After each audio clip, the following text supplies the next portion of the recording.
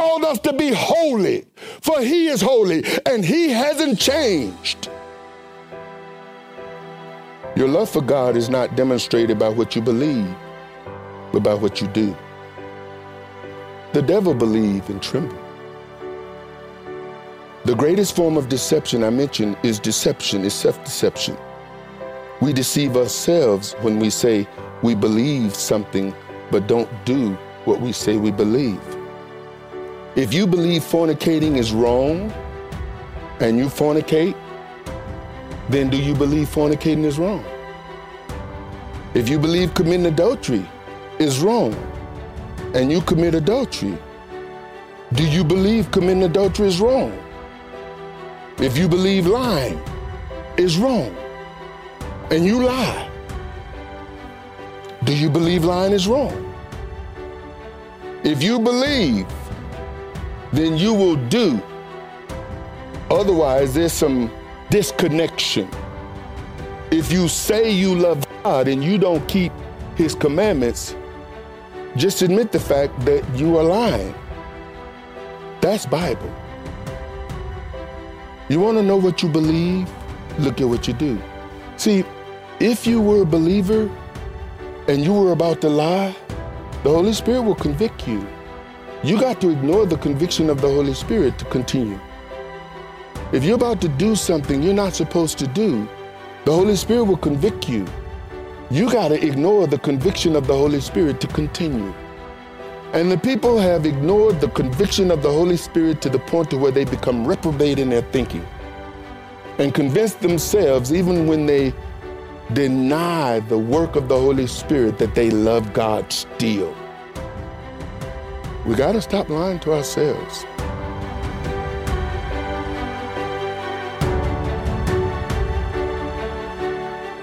Shalom, saints, and welcome to our verse-by-verse study of the Gospel according to Matthew. I'm your host and teacher, Arthur Bailey. The story of Jonah is well documented in Scripture in a book bearing his name. The Pharisees, Sadducees, scribes, and all the people of Yeshua's day would have been familiar with the prophet Jonah and his exploits. Yeshua referenced Jonah on several occasions when asked by the religious leaders to perform a sign for them to prove himself to them. Most who preach about Jonah focus on the 3 days and 3 nights that Jonah was in the belly of the fish, as Yeshua illustrated in one of his references to Jonah. However, there was much more to the story of Jonah. In this passage, Yeshua would use this opportunity after speaking about the sign of Jonah to call attention to the teachings of the Pharisees and Sadducees and to caution his disciples about their teachings. The message title in this podcast is Jonah, Yeshua, and False Teachings. So, let's study.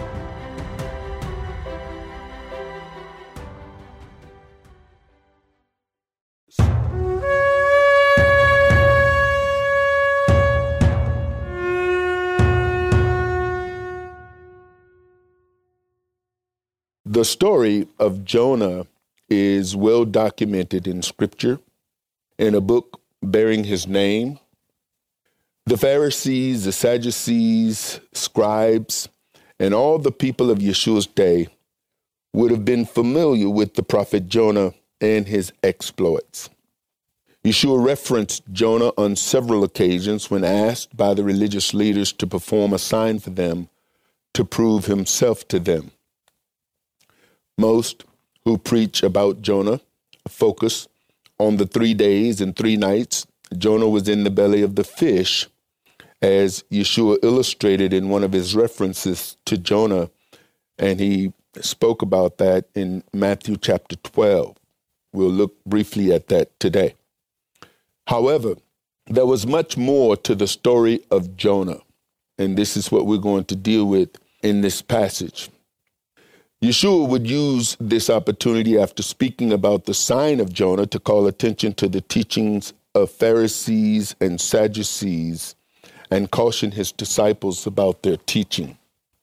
As I've meditated on the journey that I've been on since walking away, if you would, from Sunday to really trying to honor the Almighty and his commandments, in a discussion that I was having this week, the thought came to me whereas the Almighty gave us 7 days.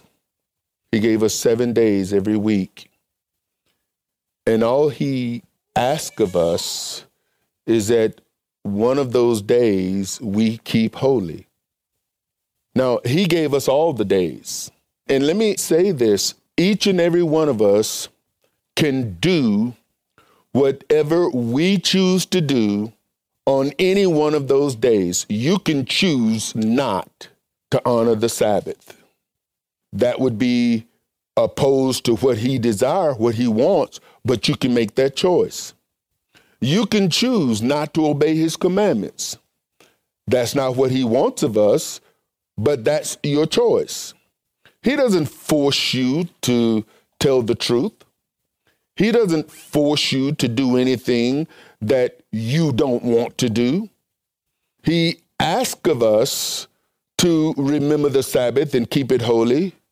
And if we love him, we would do that. If we love him, we will do what he asks us to do.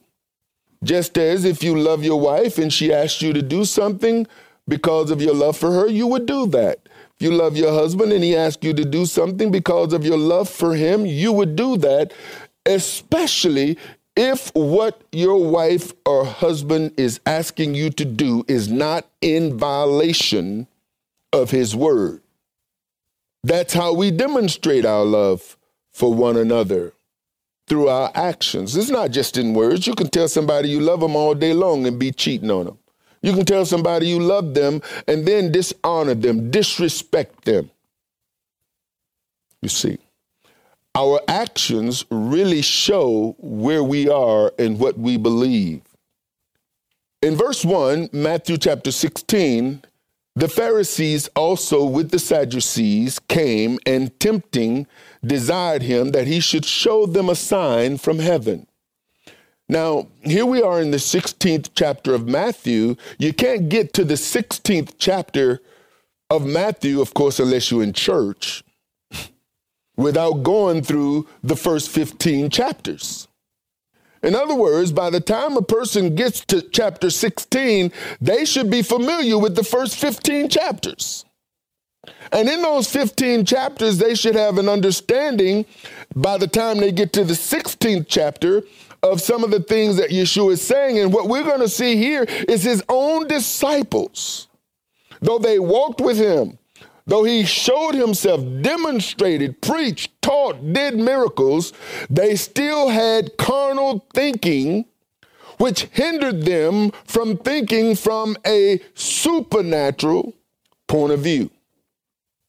The thing that we are, brothers and sisters, and we have to take account that if we are born again, we have the ability to think the thoughts of the Most High. Now, this is based on our minds being renewed. You can't think his thoughts if you don't know his word. You can't keep his commandments if you don't know what they are. If a man loves a woman, then what he's going to do is he's going to take the time to get to know her, not just her body. And this is where a lot of men make mistakes and women make mistakes, is that every last one of us in this room have a frame of reference, a way of thinking, a mode of operation. You were trained that way. And then you've adjusted yourself. You know what you like for the most part. You know what you don't like. And when people do things you don't like, you try to communicate that to them. They either hear you or they don't hear you. The reason why most relationships don't work is because a person hear, but they don't hear. They hear, but they don't hear.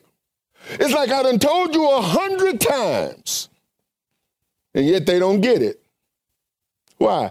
Because they're focused more on what they want than what the other person wants. And if we're going to walk with the Almighty, like Yeshua says, you have to have ears to hear. You have to hear what he say, And if you hear what he say and you believe what he say, then you will do what he say. If you don't, there's a communication problem. And typically the problem is not with him, it's with us. We deceive ourselves. We are self-deceptive, self-focused, selfish. And when we come into relationship with him, we've got to deal with that. Because even when you come into relationship with the Most High, you still have your will. You are going to work for what you want. It doesn't necessarily change your goals. It doesn't necessarily change your ambition. It doesn't necessarily change your childhood dreams. You still have them. And if you are not mindful, you will continue to pursue the things you were pursuing before you became born again without putting that before him to see if this is what he approves of for you. Like politicians, you hear them say, I'm such and such and I approve this message. I approve this message. Well, there are things that you have approved that he hasn't. And because you've approved it, you pursue it. So these Pharisees came and they were tempting him and they wanted to see a sign. Basically, it was, listen, if you are who you say you are, then prove it. Yeshua is like, I don't have to prove anything to you. I know who I am. You want me to perform a sign? I'm not performing a sign for you. He knew then that even if he did, okay, they would need to see another sign because they would question that one. Even as they questioned the fact that he was healing. Oh, well, you're healing by the power of the devil. You see, there are people, no matter what you say, no matter how you show them the scripture, they're going to have an excuse for rejecting what you got to say. Why? Because in their own heart, they're already convinced on how they're going to live and what they're going to do. And they don't want anybody telling them anything different, not even him. That's hard, brothers and sisters. But if you examine yourself, you'll see it's true. This is the third time Matthew uses this word in his writing about tempting. The Bible says, Matthew wrote, they came tempting him. Now, we talk about the first mentioned principle when we deal with Bible hermeneutics, biblical hermeneutics, the art and science of interpreting scripture. We look at, okay, how is this word used? When was it first used? And does it consistently carry that meaning throughout?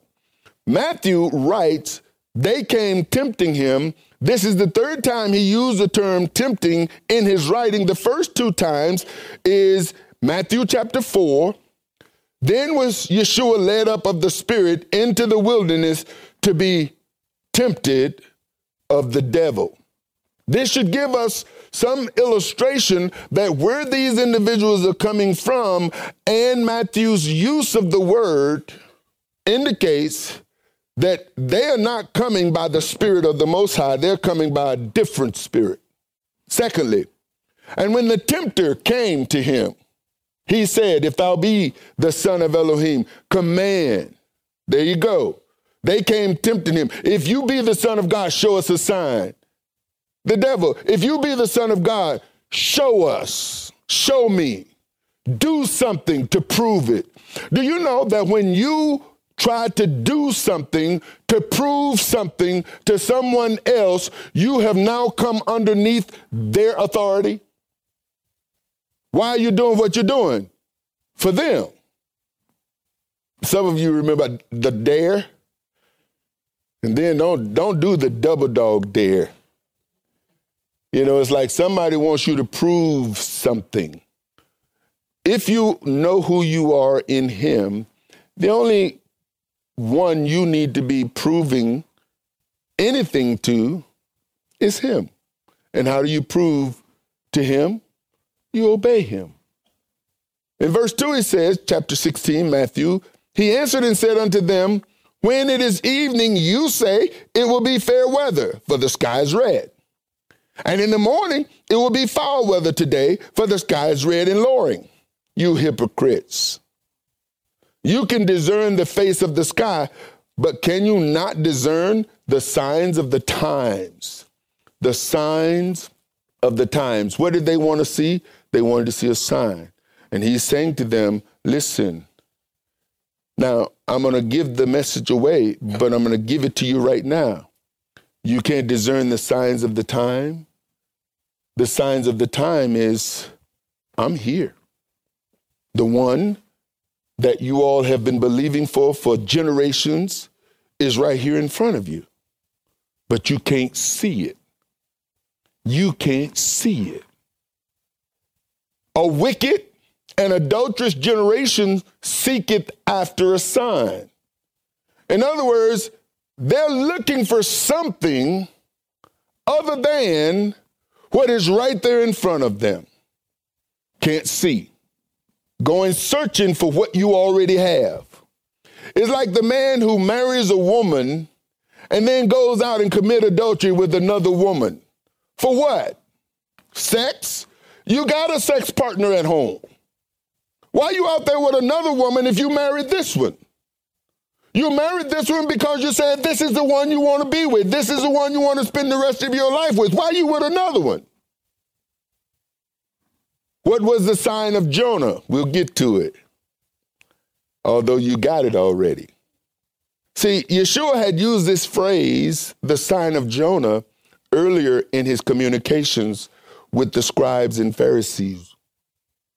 In chapter 12, verse 39, it says, but he answered and said unto them, an evil and adulterous generation seeketh after a sign, and there shall no sign be given to it, but the sign of the prophet Jonah.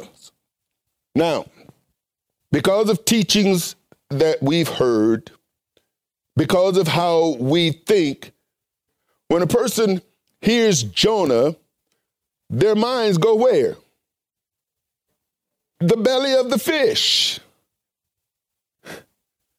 The 3 days and 3 nights. Some of you've heard that joke about the little girl and the woman, school teacher, where she asked, do you believe everything in this Bible? She says yes. Even that story about Jonah in the fish belly for 3 days and 3 nights. She says, of course. How do you think he did it? How do you think he survived for 3 days and 3 nights in a fish belly? I don't know, the little girl replied. But when I get to heaven, I'm going to ask him. Well, what if he ain't in heaven? Then you ask him. There are those who believe that this story is fiction. They don't believe it. It doesn't seem plausible, feasible, doable.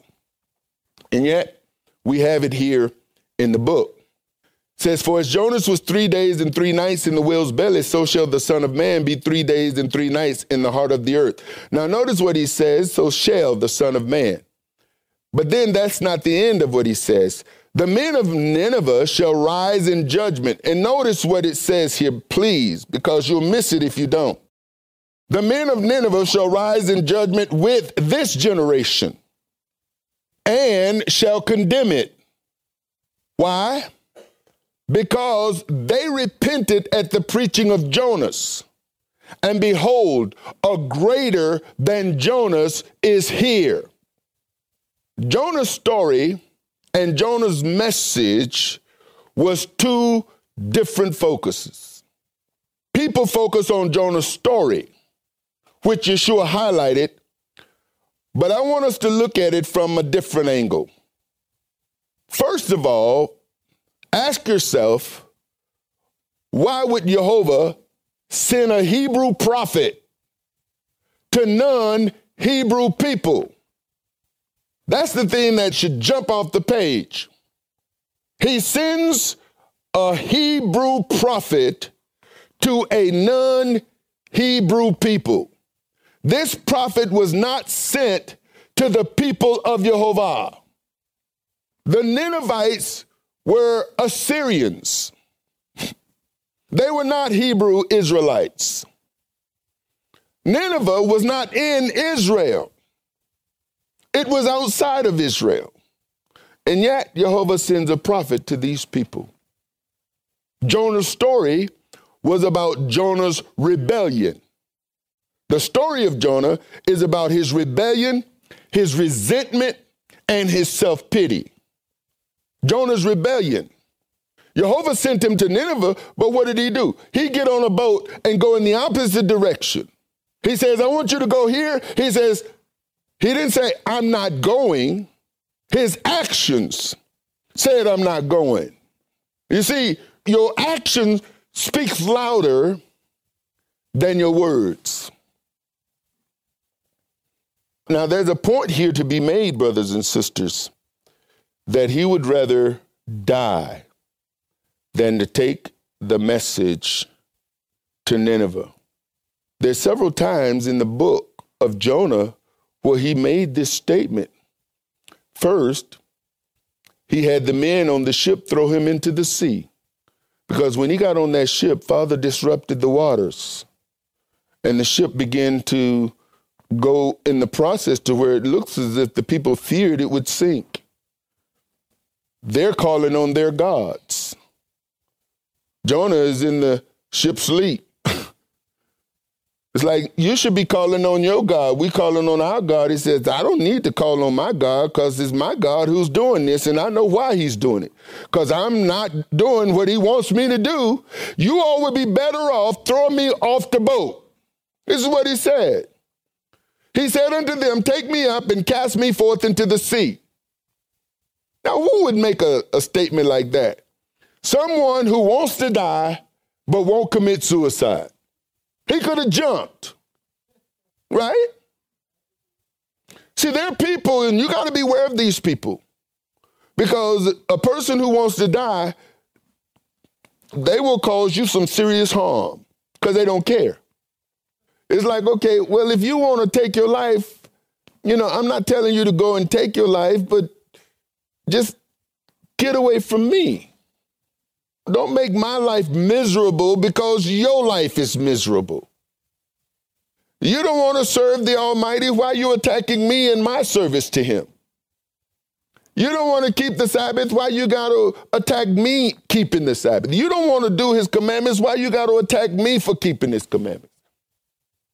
There are people out there who aren't going to do what he wants and going to attack you because you now become a problem for them. Your presence. There's a conviction that your presence caused in the life of people who are disobedient. Oh, you goody two shoes.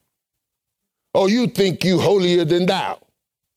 Oh, you this and you that. Oh, you think you better than we are. These kinds of statements that sometimes are warranted because of our behavior, but sometimes are not warranted because of our behavior. If we are doing, we don't have to publish it. You don't have to publish your righteousness, your holiness, your commitment to the Almighty. Just live committed. Be committed. Do what he asks of you to do. So he says, y'all should throw me in, so shall the sea be calm. If you get rid of me, all this will go away. For I know that for my sake, this great tempest is upon you. So he knew he was the issue. Secondly, he told Jehovah he wanted to die because Jehovah repented from destroying Nineveh. Jonah 4:1. But it displeased Jonah exceedingly, and he was very angry. He was angry at the Almighty.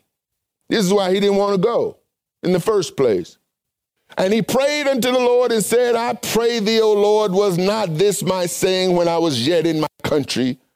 Therefore I fled before unto Tarsus, because I knew I knew that if I went to Tarsus and told them what you told me to tell them, that you are gracious, a gracious God and merciful, slow to anger and of great kindness, and repentest thee of the evil.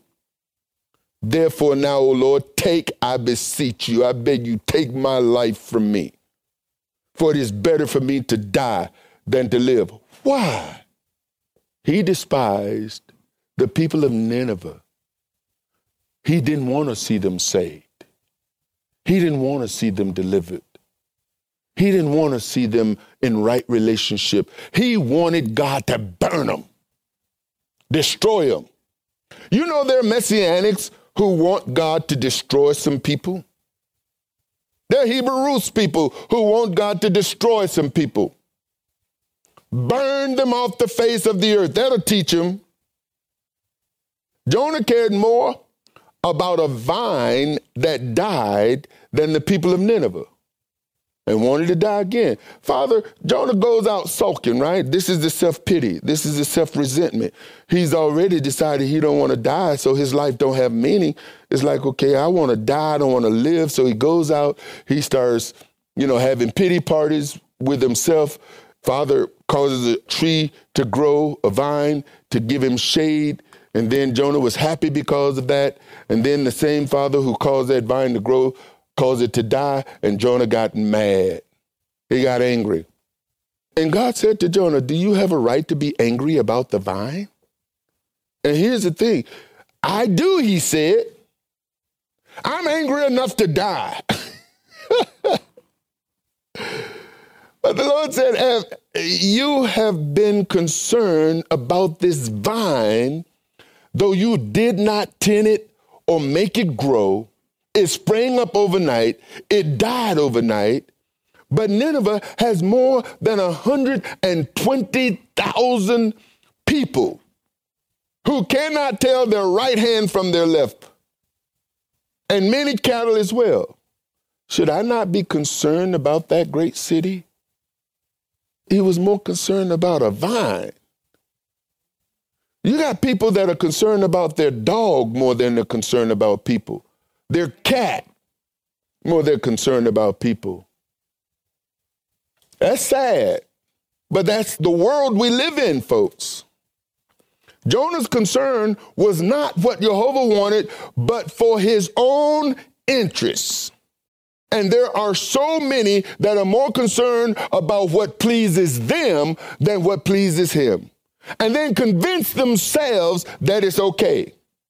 Convince themselves that he sanctioned it.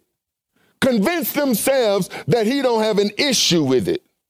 Because after all, God wants me to be happy. Some Hebrews don't want Father to minister or save some people groups. Again, they would prefer Father destroy those people, like Jonah wanted Father to destroy Nineveh. I know some of these people. They have some real issues. A few years ago, I would say things like, do you think that Father was concerned about Osama bin Laden, Adolf Hitler, Stalin? Think he's not concerned about the Iranians and the Palestinians, Hezbollah? The earth is his, the fullness thereof. There are people who feel justified by bombing other people instead of ministering to them because they're convinced they're not going to change. This is what causes people to separate, even to divorce, because they're convinced.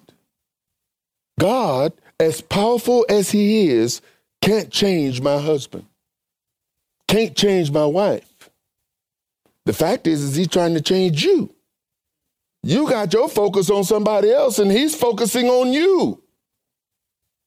What somebody else does doesn't give you the right or the excuse or the authority to disobey him. There are people who justify within themselves their actions because of the actions of somebody else. Jonah's personal story was about rebellion. The message given to Jonah was a message of repentance. So you've got a rebellious person with a message of repentance who refused to deliver it, and then resent self and the Almighty for getting it done anyway. Now, Father could have had that fish eat Jonah, but even in his rebellion, he had mercy. Even in his rebellion, he showed grace, compassion. Jonah wanted Nineveh to be destroyed. Jonah had more compassion for the shade tree than he had for the 120,000 people of Nineveh. The people of Nineveh, and here's the thing, which is where we have to shift the focus. The people of Nineveh had no knowledge of Jonah's personal ordeal with the fish. They had no knowledge of how long he had been in the belly of a fish. The people of Nineveh only knew of the message Jonah delivered to them. That's all they knew. Now, we know about the fish. We know about the rebellion. The people of Nineveh didn't see a rebellious prophet. They saw someone sent by the Almighty to tell them he was going to destroy them. The sign of Jonah wasn't the fish or the 3 days. That was the sign of Jonah's rebellion. Folks of Nineveh didn't know it. Jonah certainly didn't tell them. He didn't even want to be there. Jehovah did not tell Jonah the outcome of his message. But because he knew Jehovah would have compassion on the people. The people of Nineveh believed the message of the prophet. They fasted and repented when they heard the words of Jonah. Now, put Jonah as far as the people of Nineveh who came with the message, and the people believed and repented, and then put Yeshua in front of the Pharisees and the scribes, the Sadducees, and Herod, a people who many would not repent, would not believe. Jonah's message was a message of repentance. The gospel of the kingdom is a message of repentance. Repent, for the kingdom of heaven is at hand. It's a gospel of repentance, just like Jonah's message to the Ninevites. The big difference is that Jonah was sent to people of Nineveh, non-Hebrew people. Yeshua was sent specifically to the lost sheep of Israel. So, what was the sign of Jonah? I think it's a legitimate question. The sign of Jonah was Jonah. Jonah was the sign. How do I know? Luke makes it clear. For as Jonah was a sign to the Ninevites, so also will the Son of Man be to who? This generation. He says, I'm coming to you, sent by the Most High, just like Jonah was sent to the Ninevites. The thing with the Ninevites is they repented. Yeshua used many examples of non-Hebrew people that demonstrated more faith in Jehovah than his own people. We saw last week the Syrophoenician woman. We saw earlier the centurion. Great faith by the woman who said, even the dogs eat the crumbs from the master's table. The centurion said, you don't have to come to my house, just speak the word. There are other places. Yeshua says, listen, when the prophet, what was he sent? He was sent to a widow in Zidon, not to a widow in Israel. When the prophet came, there were many lepers in the land. But who did the Father heal? A Syrian leper. The last will be first. He said, you all have a problem because I'm eating with people that you consider to be dirt, unworthy. It's the sick. Now notice what he says. The healed don't need a physician. It's the sick who need a physician. And who was he sent to? Sick people. Who were they? The house of Israel. Now, many hear the house of Israel is like, okay, they've got this idea that the house of Israel is not the house of Judah and that the house of Israel is lost and scattered. But what was Yeshua? He wasn't in the diaspora. He was in Israel. Among who? The lost sheep. Why? Because all of Israel was lost. Prevalent among Hebrew roots communities, Hebrew Israelites, Jews, and Messianic believers is pride. This pride stems from keeping the Sabbath, the feasts, and selective commandments they believe give them status and special grace with Jehovah. People think that keeping the law is what saves them. Yeshua is who saves us. We keep the law because we love the Almighty and we want to be obedient to him. You can keep the law all day long, but if you reject Yeshua, you're still damned. There are people who don't accept Yeshua and they keep the law. They go beyond keeping the law. Add more laws to the law to keep from violating the laws. And yet they reject the messenger. Many Hebrew Israelites who heard the teachings of Yeshua in that generation believed Jehovah and repented, including some Pharisees and non-Hebrews. The people of Yeshua's generation who believed the gospel, along with the men of Nineveh and the queen of the south, were the ones who would rise up and condemn those of that generation who rejected the gospel of the kingdom and fought against it. So imagine, he's saying, the men of Nineveh with this generation. Who's the with this generation? Well, his disciples were part of that generation. The 120 that was in the upper room on the day of Pentecost was part of that generation. The 500 or so he showed himself after his resurrection was that generation. See, many in the church has taught us that the Jews rejected Yeshua. Not all of them. There were many Hebrew people that accepted Yeshua. There were many, John the Baptist, the 12 disciples, including Judas. Judas just betrayed him, but he believed who he was. Many people followed. Yeshua had many, many disciples of that generation. And they had issue with the people who rejected, even throughout the book of Acts, when they were scattered because of persecution by who? Religious people.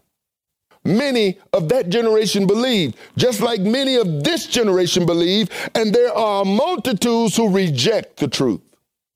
In every generation, Father has had a people. Every generation, there has been a remnant of people who would hold the torch, the banner, stand firm in the word, and not give in to the pressures of peers or governments. Would rather suffer persecution. The book of Hebrews is full of them. And even now, today, verse 5, and when his disciples were come to the other side, they had forgotten to take bread. Then Yeshua said unto them, take heed and beware. Now notice the issue here, the way the disciples think and what Yeshua was saying. Did he mention bread? He says, take heed and beware of the leaven. Beware of the leaven of the Pharisees and of the Sadducees. Did he mention bread? So here's what happens for many of us. We hear a word and we attribute meaning to it. We give it meaning. And from that moment, the moment we give it meaning, we start operating according to the meaning we gave it. Regardless to what he's saying, haven't even heard what he said. Many people today already believe what they believe when they come into the Hebrew roots. They already got their understanding of the deity, or whether there be a Trinity or not. It's a matter of taking some of the teachings they've heard in the Messianic and the Hebrew, make some adjustments, and create their own doctrine. This is why you have so many different belief systems among Messianic people, messianic leaders and teachers who are teaching contrary to each other, focusing on Jewish history, Jewish theology, Jewish sages, Talmudic writings, Jewish writings, even over the word itself. People who are more into Torah portions and temple teachings than the teachings of Yeshua. And he said, listen, this temple is coming down. Folks trying to learn how to be like the temple. For what? Do you know that the temple was man-made? The Almighty didn't give a commandment to build a temple. He gave instructions for a tabernacle. Man built the temple. And people are focused on the temple, ignoring the fact that we are the temple and that the Almighty is our high priest and that the instructions and the commandments that he has given us are the same instructions and commandments that come from the Most High himself, the words that came out of his mouth.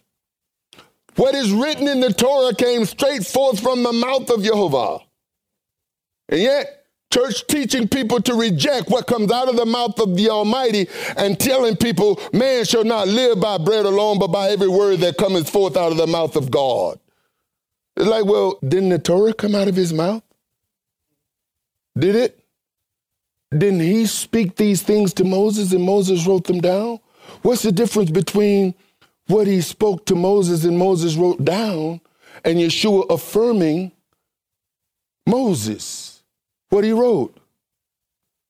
How shall I be saved, good master? Well, you know the commandments. What? How do you associate the commandments to salvation?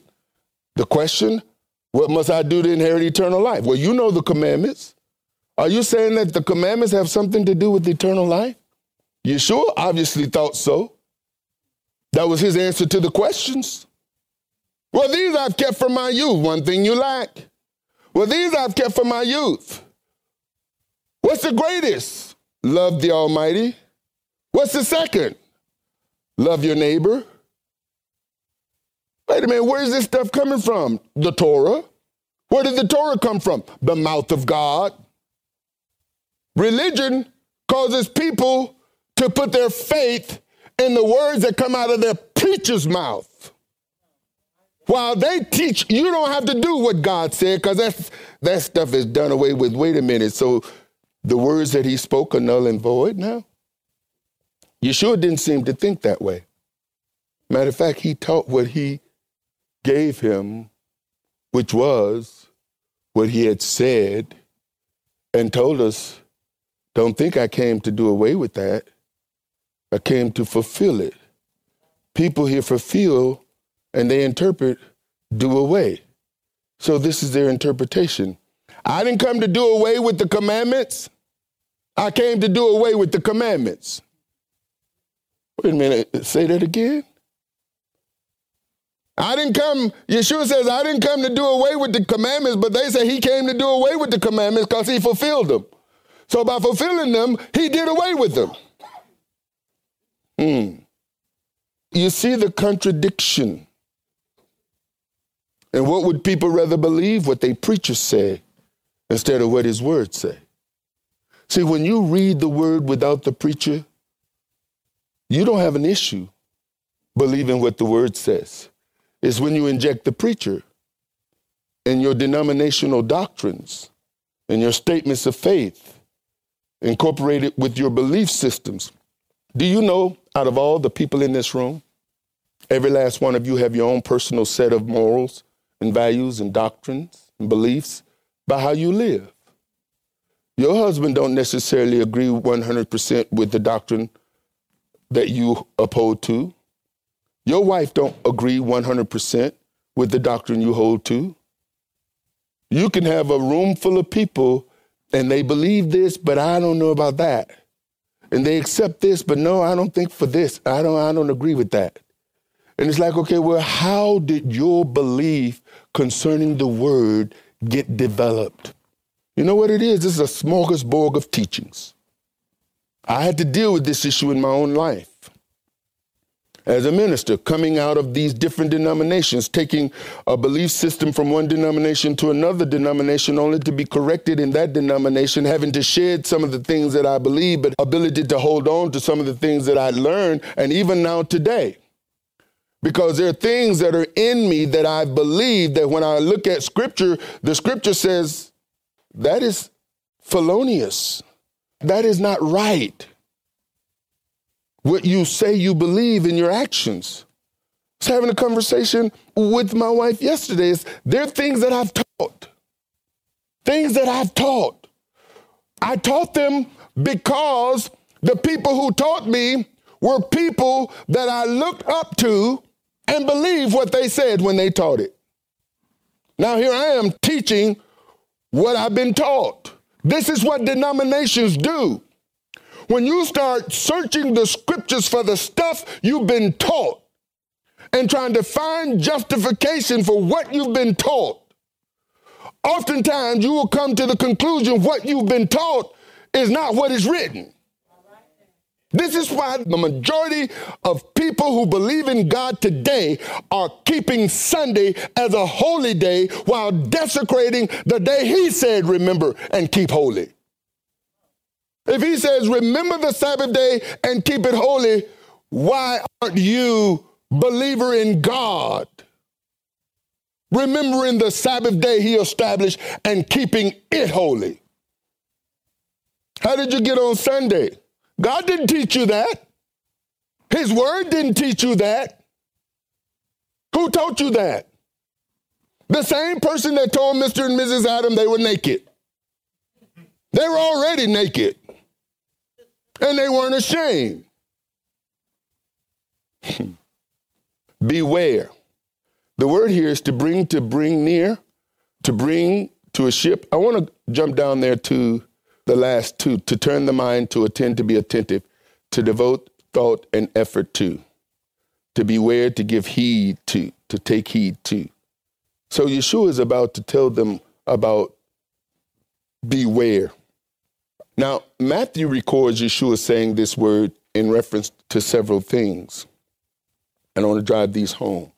In Matthew 6:1, He says, take heed that you do not your alms before men. So what is He saying? Don't give to be seen.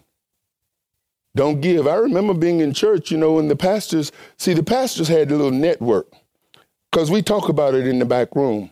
Okay, what we're going to do is we're going to have an offering, and we want everybody in the church to give $1,000 or $500 or $100. Now, we need somebody to get this started. So now they come out and they start preaching, and everybody's getting into it and everybody's on board. And then the pastor wants to hear, I hear the Spirit of God telling me that there's 100 people in this room that can give $1,000. Now, you've probably never been in that environment. And then one of the assigned $100 giver pull out,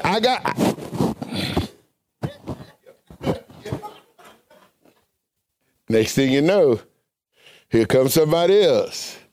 And what's interesting is that it's only 52, not 100. So what's up with that? And now it's like, okay, well, those of y'all who couldn't give 100, give whatever you got. Wait a minute, did God tell you to say that?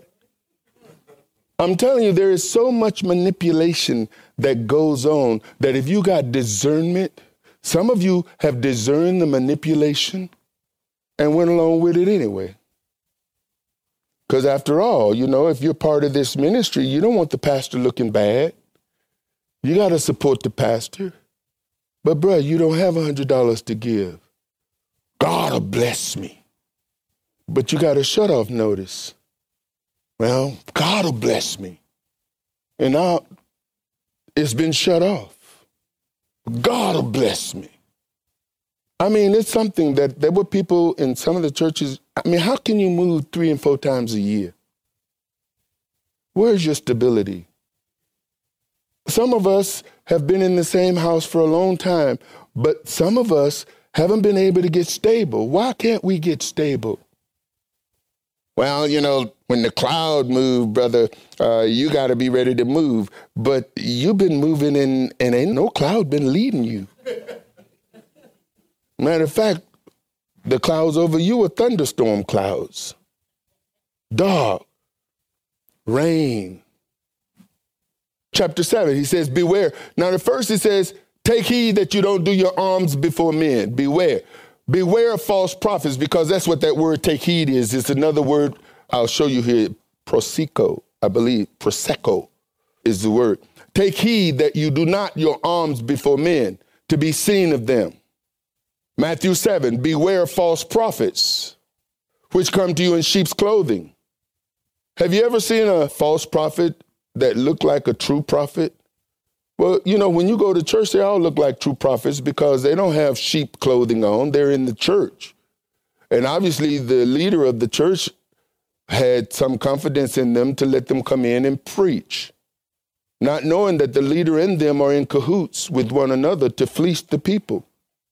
There's a lot of fleecing that goes on. Doc, when you come, we had the biggest offense ever. Can we get you on the schedule this year? And there's some preachers out there, man, they come in and, man, they'll make you give up your gold tooth. You'll be in the bathroom with a set of pliers. This is all I got. But I'm not going to miss this offering. Man, they'll talk you out of it. I'm telling you, I know some.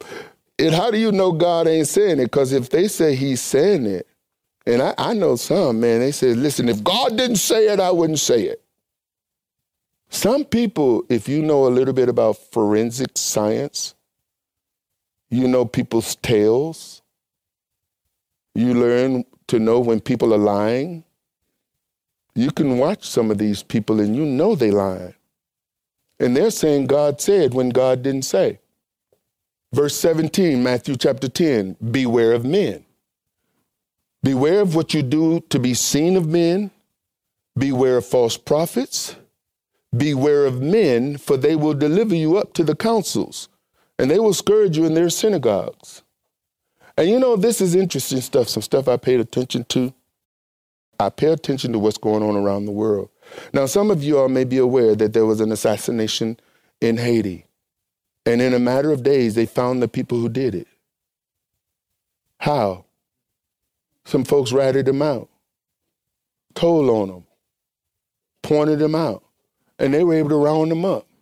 And now in the era of video cameras, folks are always videotaping stuff. Some of you know on January 6th, there was a breach in the Capitol. Do you know that the majority of the people who are facing trial now was turned in by their own family members who recognized them? Turn them in by their own family members.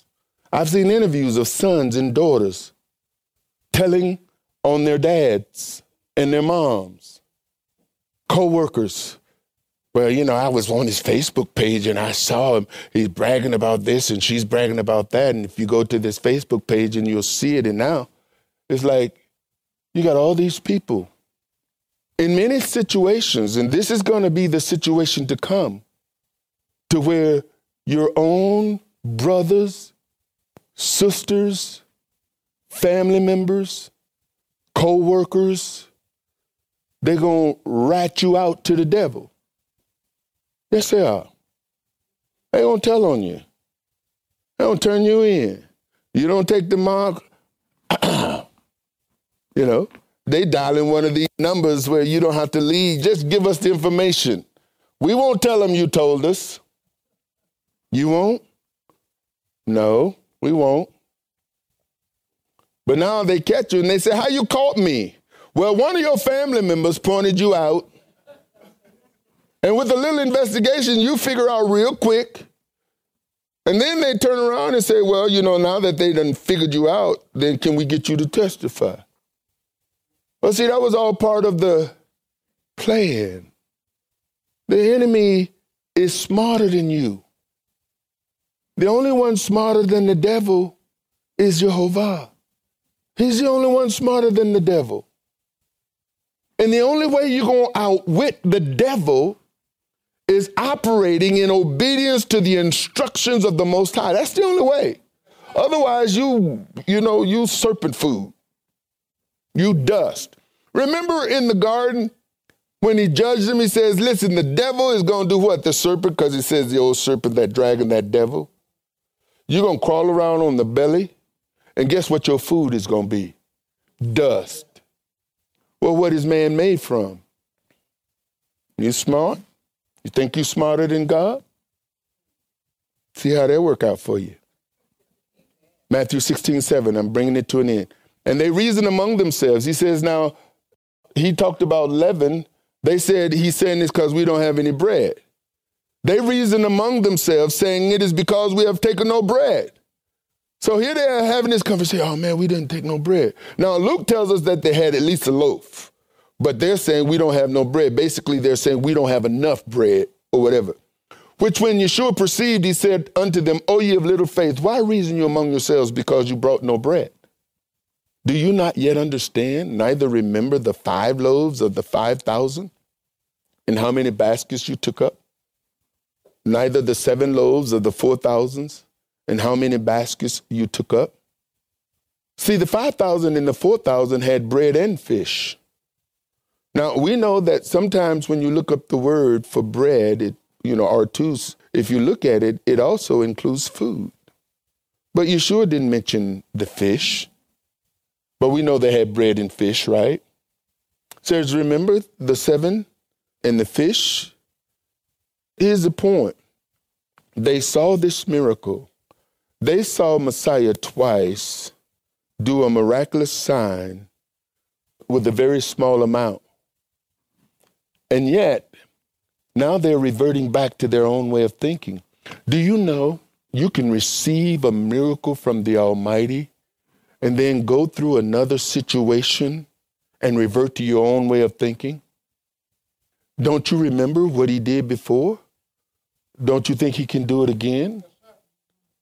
Then why are you thinking your way instead of looking to him? How is it when you didn't have no insurance, you called Dr. Jesus, but now you got insurance, you call the family doctor? Well, I can get you in next week, but my pain is now, doc. Well, if an opening come in, then, we'll call you. Now you want to call on the Lord. That should be our first call. The disciples heard Yeshua mention leaven and assumed and associated bread to what he was saying, when in fact he was not talking about bread at all. People hear words and assume and associate meanings to what you are saying, when in fact that is not what you're saying. You ever spoke to people and what they heard and what you said is not the same thing? Because something you said, they associated something to it, and they at that point know what you're talking about. It's like, well, let me finish. Well, ain't no point in finishing. I know what you're going to say. People make assumptions. Verse 11, how is it that you do not understand that I spoke it not to you concerning bread? So what is he doing? He's rebuking his disciples. He says, you all have seen these miracles. You've seen the works that I did. And now you're reasoning among yourself in the natural? Don't you know what I can do? And so he's rebuking them. He says, how is it that you do not understand that I spoke it not to you concerning bread, that you should beware of the leaven of the Pharisees and of the Sadducees? Then understood they how that he bade them not beware of the leaven of bread, but of the doctrine of the Pharisees and of the Sadducees. Sometimes you got to rebuke people before they get it. If you allow people to continue and they don't have it, or you even compliment them on something that you know is all jacked up. If you compliment somebody and they all jacked up, they think they look good. I mean, if I'm jacked up, tell me. Don't say one thing and then talk to someone, he don't even know he jacked up. Did he? No, don't do me like that. It's like talking to somebody and they got spinach in between their teeth and you look away when they smile. Can he feel that spinach? Obviously not. Why don't you tell him, hey, bro, you got spinach in your teeth. You ever talk to somebody, men have a hard time with this when you're talking to a brother and his pants unzipped. It's like, why your eyes down there? It's like, hey, bro, hey, man, your pants unzipped. Thanks, bro. We have to look out for each other, not compliment lies. So now they understand because he rebuked them. In Mark, Yeshua included Herod. He says, now the disciples had forgotten to take bread. Neither had they in the ship with them more than what? One loaf. So now we see there was a loaf in the ship. How many loaves did Yeshua need? In order to multiply bread, he at least needed one loaf. Because that's how he did it in the previous times. He took the fish and the loaves and he multiplied them. Now they're reasoning that they don't have any bread when in fact they do have one loaf. And it's like, you got a loaf. Don't you remember what he did with the loaves? How many loaves do you need? And he charged them saying, take heed, beware of the leaven of the Pharisees and of the leaven of Herod. Who is Herod? Herod is the king. Herod represents the government.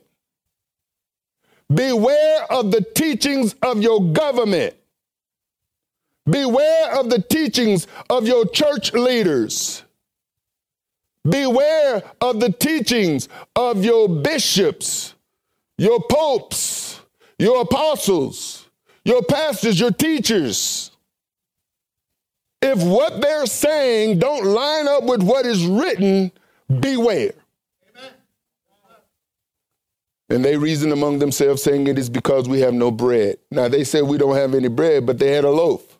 It's like, you see, sometimes we don't even know what we got. And all you need is a little faith. That's it. The word leaven here, Zuma, deals with mental and moral corruption. It's leaven. Much of the Messianic and Hebrews doctrine are leavened with Phariseeism, Sadduceeism, and Herodianism. Thinking Hebraic is a fancy word for thinking Jewish. You got to think Hebraically, brother. Who do you know can think Hebraically? Because all the people who are saying that to you are reading and talking to you from Judaism. You got to think like a Jew and not a Westerner. Because what are they looking to? The Jewish writings. Doing the Jewish things.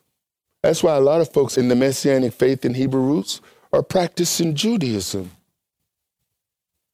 It's like everybody who's doing Torah portion, the Torah portions wasn't created in the Messianic faith. The Torah portions were created in Judaism. The whole idea of what the feasts represent, the Christians came along, accepted some Messianic teaching, and now they have ascribed prophecy to feasts. But do you know that in Judaism, they teach concerning the association of the Feast of Trumpets, the Feast of Yom Kippur, the Day of Atonement, the Feast of Tabernacles, the 8th day. You read the Talmud, you read their writings, and they'll tell you judgment. People are jumping on the 9th of Av, 9th B'Av. All of these things that if you trace them down, they don't come from the Bible. They come from the sacred Jewish writings.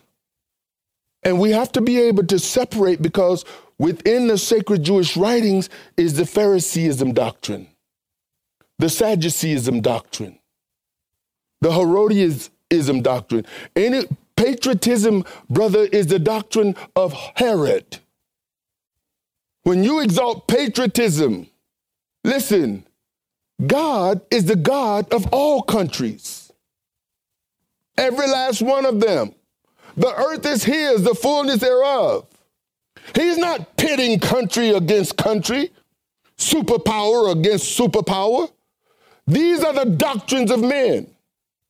And the doctrines of men have hijacked the people of God, that the people of God will give their voice to these men to represent them through their vote. And once they get their vote, you are dung, because they represent themselves,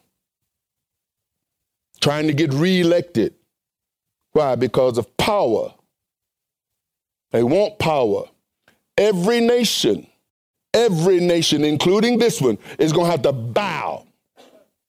And somehow, the governments of men have established a sense of pride in its citizenship to think it is better than the citizens of another nation.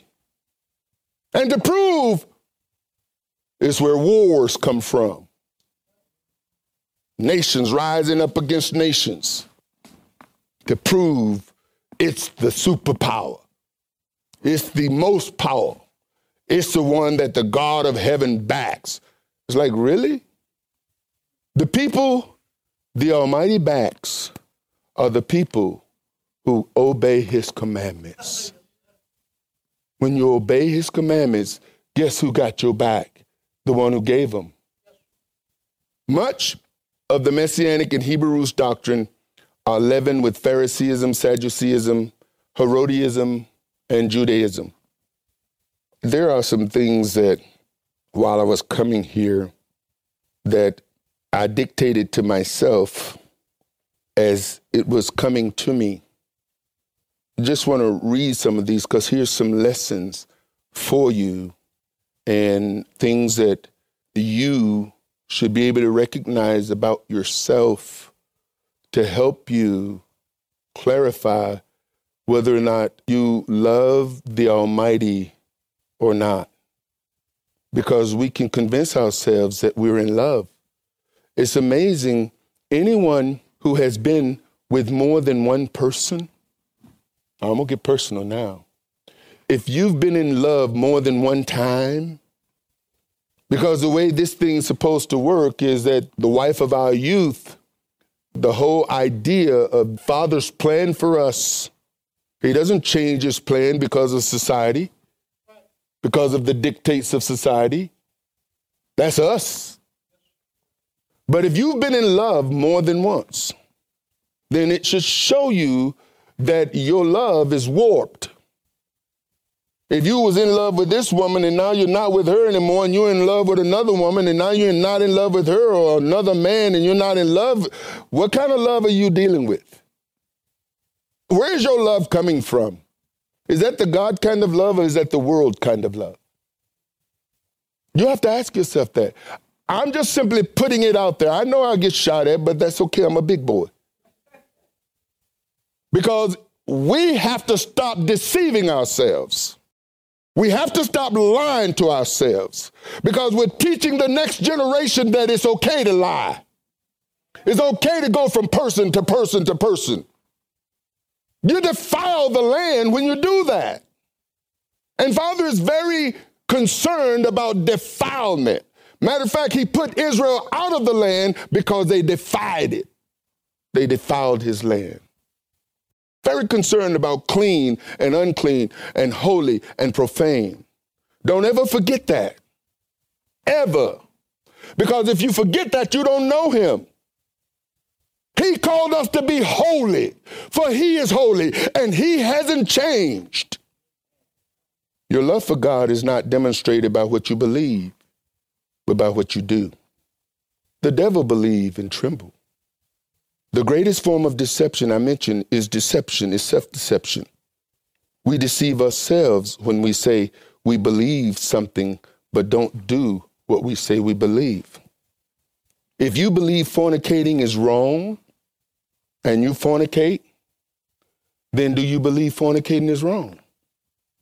If you believe committing adultery is wrong and you commit adultery, do you believe committing adultery is wrong? If you believe lying is wrong and you lie, do you believe lying is wrong? If you believe, then you will do. Otherwise, there's some disconnection. If you say you love God and you don't keep his commandments, just admit the fact that you are lying. That's Bible. You want to know what you believe? Look at what you do. See, if you were a believer and you were about to lie, the Holy Spirit will convict you. You got to ignore the conviction of the Holy Spirit to continue. If you're about to do something you're not supposed to do, the Holy Spirit will convict you. You got to ignore the conviction of the Holy Spirit to continue. And the people have ignored the conviction of the Holy Spirit to the point to where they become reprobate in their thinking and convince themselves, even when they deny the work of the Holy Spirit, that they love God still. We got to stop lying to ourselves. Yeshua addresses the Pharisees in his days, and he says, listen, the only sign that is going to be given is the sign of Jonah. And what was the sign of Jonah? Jonah. If you can't recognize the Messiah and you got all this Torah that's supposed to lead you to Messiah, you got all this writing that is supposed to reveal the Messiah when he show up, and you can't recognize him, something's wrong with your Torah. When we live for him and we say we love him, then everything in our lives, brothers and sisters, should be filtered through his word. Everything in our lives, every aspect of our being, we should filter it through his word. And if it meets the word litmus test, then it's okay. If it don't, we need to reconsider it.